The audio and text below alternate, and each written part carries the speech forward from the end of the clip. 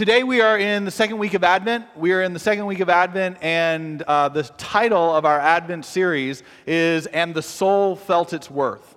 And the soul felt its worth. And as we started this series last week, we said, from the beginning, if this is going to be the name of our series, the title of our series, we need to have a common definition of what are we talking about when we talk about a soul.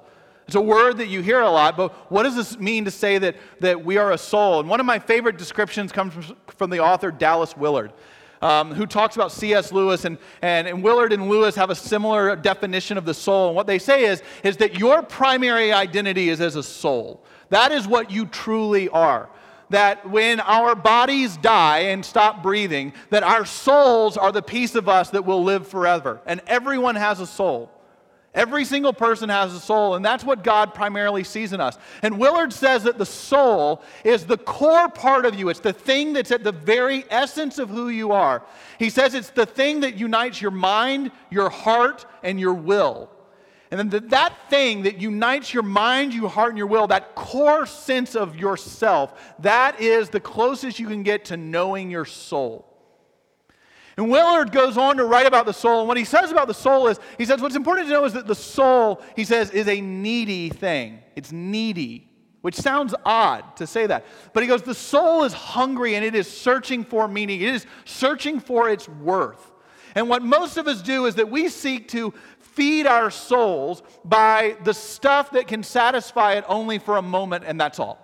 So he says that, for instance, what we try to do is we try to have like the great life, right? We have the right grades, and we go to the right school, and we have the right diploma on our wall, and we hang out with the right people, and we're dating the right person, we get married to the right person, we have the right job, we're in the right club, we live in the right zip code, we have 2.6 kids, and our white picket fence, and our Volvo station wagons, and our golden retrievers running around everywhere, and life is just great.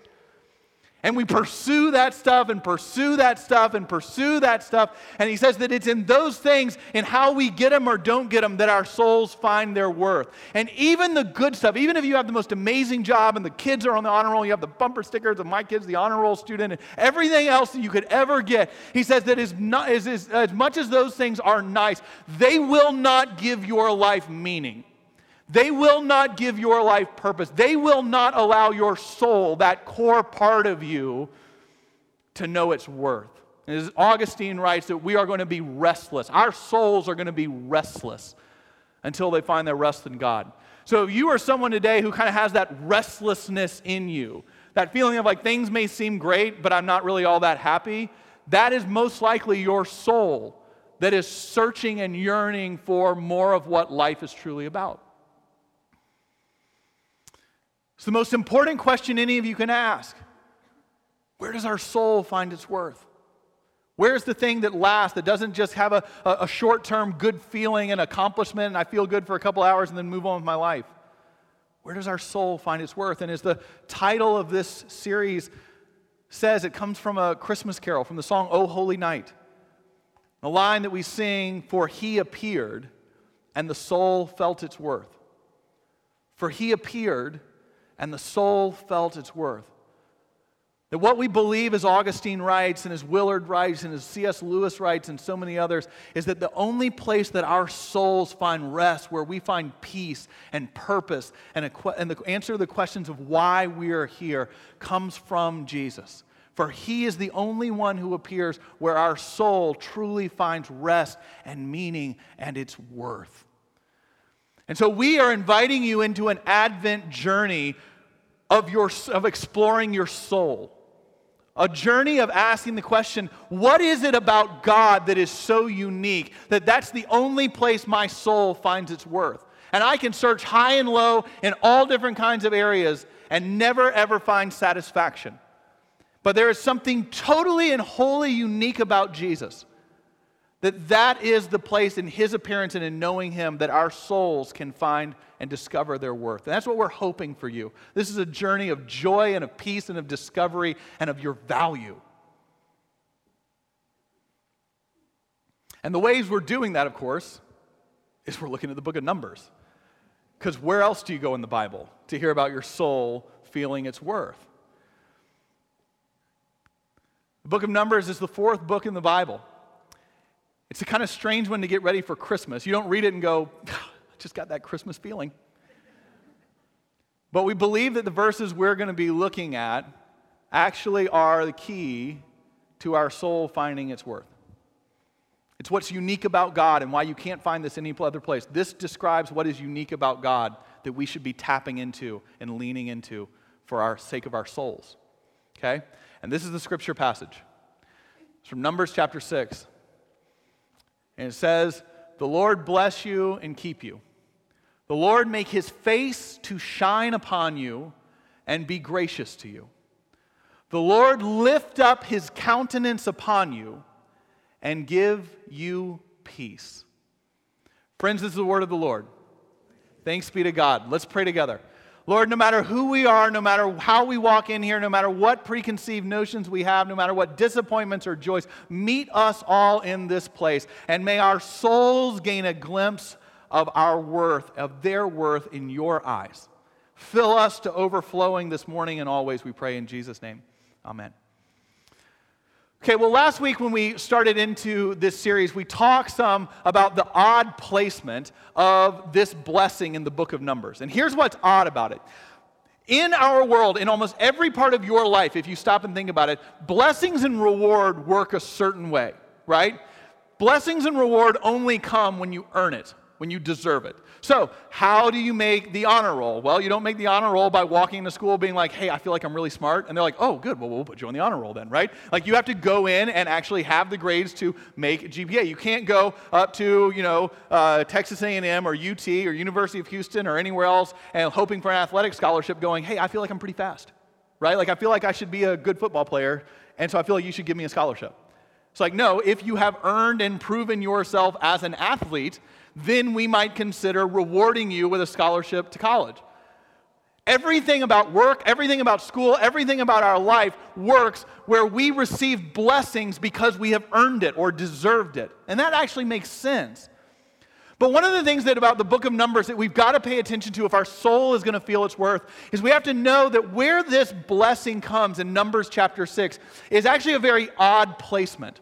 And the reason it's odd is because if this blessing worked how everything else in life worked, which is that you have to do all of this stuff in order to receive this blessing, it would come at the end of the book, right? Because the book of Numbers is a book that is written, that is a detailed book of instructions of how the people of Israel are supposed to live. The book of Numbers comes at an interesting time in the history of the Israelites. It comes in an in-between time. Okay? And the two events that it's in between is it comes after the deliverance of the people from slavery in Egypt. Okay? That's the book, that's what bookends it on one side. Okay? Is that the people have been in slavery for 500 years. God sends them Moses, a deliverer. He delivers them from the hand of Pharaoh. And they have left Egypt. They have been delivered from slavery. And they're waiting right now before they enter the promised land, the land flowing with milk and honey. And so they are in between these two great events in the history of the people of Israel. It's after slavery, but before they enter into the promised land. So they're wandering right now for 40 years, it says, wandering in the wilderness. Wandering and waiting for God to do that. And so the book of Numbers is all about how are they supposed to travel with God. Because there's all kinds of instructions. If you are somebody, and I'm not going to make you raise your hands, but you know who you are, and the people who love you know who you are. If you are one of those people who loves lists and making lists and crossing things off lists, and if that makes you, the book of Numbers is like your love language, okay? Because it is a detailed account of how you travel as the people of God. Because what it says is that you're going to travel around, then you're going to set up camp in different places. And the very first thing you got to do is not just everyone pitch their own tent and worry about themselves. You got to set up the tabernacle. The tabernacle is where the 10 Commandments, where the Ark of the Covenant is going to be carried into. There's all kinds of ways you got to set it up, and it's got to be done the right way, and it outlines how that's to be done. And then once the Ark of the Covenant and the tabernacle are set up, then the 12 tribes of Israel have to be in their 12 spots all around the tabernacle, which is at the center. And each tribe has to know at its own place. And every tent of the tribe has to be set up in the exact right way. And you got to cook food the right way, and you got to do hygiene the right way, and you got to have your clothes the right way, and everything's got to be the right way. And that's how you set up camp. And then you have camp, and you have your ceremonies, and you worship, and Moses goes into the tabernacle, and he talks with God, and all this stuff happens. And then you got to leave, and you got to travel again. And so here's what you do. You don't just wake up bleary-eyed, maybe on a camping trip, and like throw your stuff into the car and go because you can't be bothered to organize it anymore. You got to take down camp in the right way, and every tribe has to do it in order. And you have to take down the tents this way, and hygiene has to happen this way. And this is the food you got to have, and this is the what. And so it's like this huge list that you can imagine the really detail-oriented people who are just going, cross that off, yay. Now next one, cross that off, yeah. And they would just love it, right? I'm not one of those people, but I know who you are, and you love it. You will love this thing. The weird part about this blessing is that if it worked like every other part of your life, like your grades and honor roll and making a sports team and promotions at work and everything else, if it worked that way, the placement of the blessing would be at the end of the book of Numbers, right? You only receive a blessing or reward if you earn it. And so what it would do is say, here are all the rules for setting up camp, and here's the rules for taking it down. And if you do it, then the Lord will bless you. Then the Lord will keep you. Then the Lord will make his face to shine upon you and be gracious to you. Then the Lord will lift up his countenance upon you and give you peace. If you want peace, you better follow the rules, right? You better do what it says. And the placement of this blessing is that it's right in the middle of it's weird when you read it because it's like list, blessing, list. It's just like inserted right into the middle of all these things that the people are to do. And basically what it is it's the Lord saying to you and I, this blessing is because I love you. You want your soul to know its worth? This blessing is yours, and it's not about whether you earn it or not. It's not about whether you've had a good week or not. It's not about if you're living a holy existence or not. God is pouring blessings into our lives. Now, part of the problem is that you and I are schooled to only see the things that aren't right or the things that don't work or the things that someone else has that we don't have or the things that some other life. And no matter who it is, the people you're looking at who have the great life that's not like yours, they don't feel secure either. They're looking at someone else who's like, they might be looking at you, if my life was like that and if I could do those things. We're all doing it. We're all playing this game. And the Lord is essentially looking at you and I today going, you need to hear that I love you. You need to hear that I am blessing you and will bless you, and it has nothing to do with how many rules you follow. It has nothing to do with whether you earn it. It is about the character of God and God's love. This week, no matter who you are, God is going to pour blessings into your life. And part of the deal for us is to be people who can live lives of thanksgiving, to see the blessings and give thanks for the blessings rather than just obsessing about what isn't. And I hope that this week, as last Sunday, we talked about what does it mean to say the Lord bless you. And I know many of you have written to me about the things that you've noticed this week about how you are blessed and the people and the things that you've gone and named. People have gone and said, I am blessed because you do these things. It's a powerful way to live. It's a powerful way to live your life from a place of blessing. The Lord bless you. And this Sunday, what we're talking about is what does it mean to say the Lord keep you? Okay, the Lord bless you and the Lord keep you. And what I want you to hear today is this, that this keeping works the same way as blessing. You don't have to earn it. You don't have to deserve it. You don't have to follow the lists or the to-dos or anything else. That the promise of God is to keep you this day and this week. And keeping means protecting. Or as the scriptures say, when you leave this place, the Lord is your shield and defender. And that is good news. Your soul should feel its worth by the promise of God saying to you today, I am your shield and defender. I will keep you.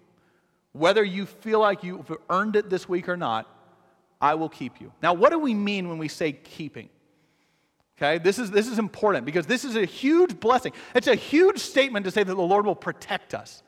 So what do we mean when we say that? What does the Lord mean when he says that? The way that you and I often think about protection, I want you to think about this in your own life, is actually the opposite of what God means. And here's what I'm talking about, okay? When I think protection, what are the things that the Lord's going to protect in my life? I run to a certain place. And the place I run to is the things that I like about my life. The things that are kind of good about my life. The things that I'm like, this is good. I like this. I like this part of my life. And I love hearing that the Lord's going to be the keeper because I run to those things going, this is awesome. God is like bubble wrapping this stuff, right? God is just wrapping it up in protective bubble wrap, these great things in my life, and saying nothing's going to disorder them. Nothing's going to mess with them, right? All this stuff is just wonderful. And we do that because as human beings, that's how our faith life often works. I think about it this way. Think about the number of times that we separate the stuff that we want God to mess with and then the protective parts over here of the stuff I don't want God messing with, right? We do that a lot, where we're like, God, do something here, because this is not good for me and I'm not happy with this, but don't mess with this part. This is the protection part. This is the bubble wrapped area, right, where nothing can happen. Do this, not this. And so when we hear protection, we're like, oh, good, the bubble wrapped area is safe. The stuff I like isn't going to get messed with. We do this all the time. Lord, I want a job. I want a job. Give me a job that is going to earn some money, and I'm going to love going into work every day, and I want to have purpose, and I want to have fulfillment, and I don't want to just kind of show up and have to get through it. I'm praying for this. I'm asking for this. I'm asking for a job that pays the kind of income where I can take my kids on vacation wherever they want, and we can live in the right zip code, and they can go to the right schools, and I want to enjoy it all as well, and I want to be able to eat at any restaurant I want. Provide this thing, but don't tell me how to spend my money. Don't talk to me about I'll take care of how I use it. Your job is to provide it. And do this part over here, but not this part, right? Lord, I want to be married. I want to be dating someone. I want to be in a relationship that is good and wonderful and intimate and life-giving and wonderful. And so provide that, introduce me, help me to find someone like that, help my marriage to be rekindled, do all this stuff. But don't tell me what it means to be a wife. Don't tell me what it means to be a husband, because that's antiquated and bad and wrong. And so do this part, because this is the stuff I need you to provide, but leave this part to me. Lord, we need rain in Austin, Texas, and we're excited when it comes, but don't bring it on Sunday morning when I got to walk in from the far end of the Northwest Rec Center parking lot. Bring it in a different time, right? This is not when I got to tote 4 children in who are running around everywhere and they love being wet and in the rain and stomping. Don't do it then. This is the area, God, that you can mess with. This is the safe zone. This is the green zone right here, where everything needs to be okay. So when you hear today, the promise of the Lord is to keep and protect you. We run here and go, yay, God's doing what we want. And I want you to hear that is not what this means. That is not what this means at all. In fact, what I want you to hear is the safe stuff that's the way you like it, sometimes, not every time, but sometimes God is actually the one who comes and messes with that. Or as Craig Barnes, who's the president of Princeton Seminary, writes, sometimes God interrupts. And he interrupts the safe, bubble-wrapped side. We're going, no. That's the stuff you mess with. He's like, no, I'm actually going to stir this up. And you're like, why would you do that? And the reason is because God has a bigger vision for your life than just a safe, bubble-wrapped, protected life. And you think about that, that's not even a good life to have. You don't even want that. Because what that is a fear-filled, defensive life where you're constantly just going, Lord, just don't mess with the bad stuff. Just keep the bad stuff safe. Just keep the good stuff safe. Just keep it, like, for me and my family and my loved ones, just keep all that okay. And so I'm constantly on the lookout for how I guard and how I'm trusting the Lord to just bubble wrap this part of my life. And the Lord's going, I have a better existence for you than that. It's an existence of purpose. It's an existence where you're sent out into the world. It's an existence where you're called to make a difference in this broken and hurting world. But bubble-wrapped lives don't do that. If you want a life of joy, you can't be bubble-wrapped all the time. It's just how it works. And so the Lord sometimes actually stirs that stuff up. So what does it mean when we say that the promise of God today is to keep you and protect you? Well, what I want to submit to you is that God doesn't want you to hear that and run to the stuff you want protected and think, yay, I've got an insurance policy on this. God actually wants you to move in the opposite direction to the things that feel hard. That what this is God saying, in the things that are really painful and difficult and confusing and disappointing in your life, I promise you I will keep you. You see the difference in that? We run that way and think protection means that. God is actually saying, and here's what it means when he says, I'll protect you. I will be faithful to you and to redeem all situations.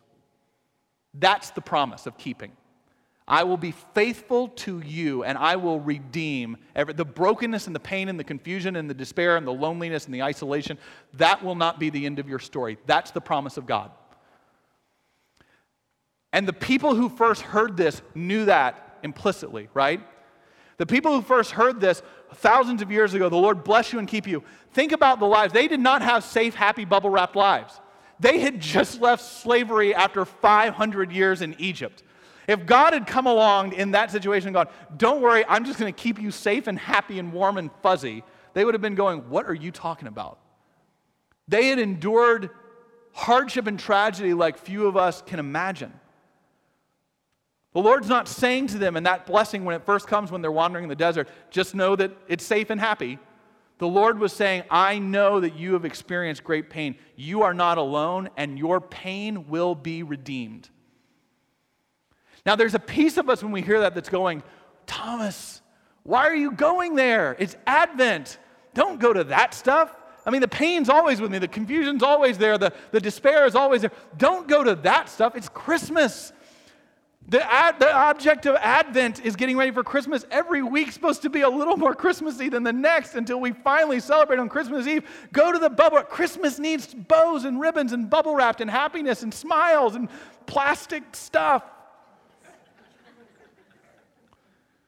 Why on this time of year do you want me going to pain and loneliness and disappointment and isolation? Why would the Lord want us to go there at this time of year?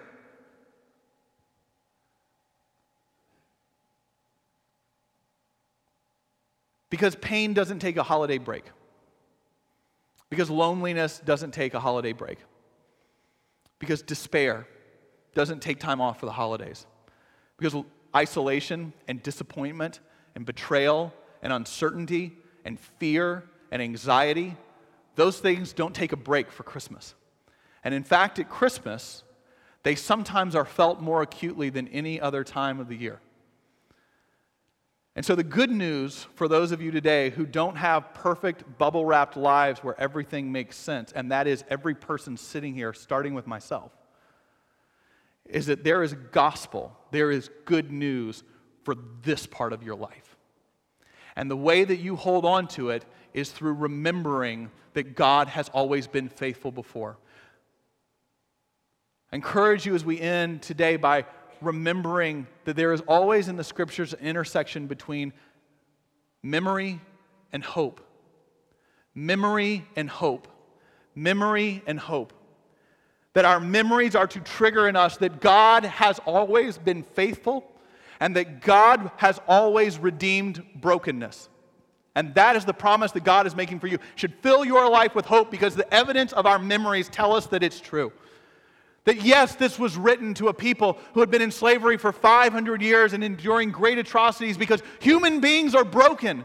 Because human beings still in the world today would rather keep slaves and have that system alive in the world than they would be because they're more interested in lining their own pockets than anything else and dominating other people. Because that's how our world has always been.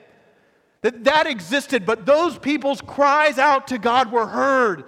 That they are not enslaved in Egypt anymore, that God sent them a deliverer. Our memory tells us that they are no longer there, that they were released, that captives are freed, and that hope is real.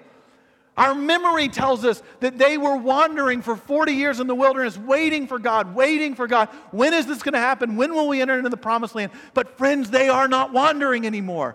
Because they entered into this land. They crossed the Jordan River into a land that is flowing with milk and honey. God's promises to them were kept. God was faithful and redeemed all of that.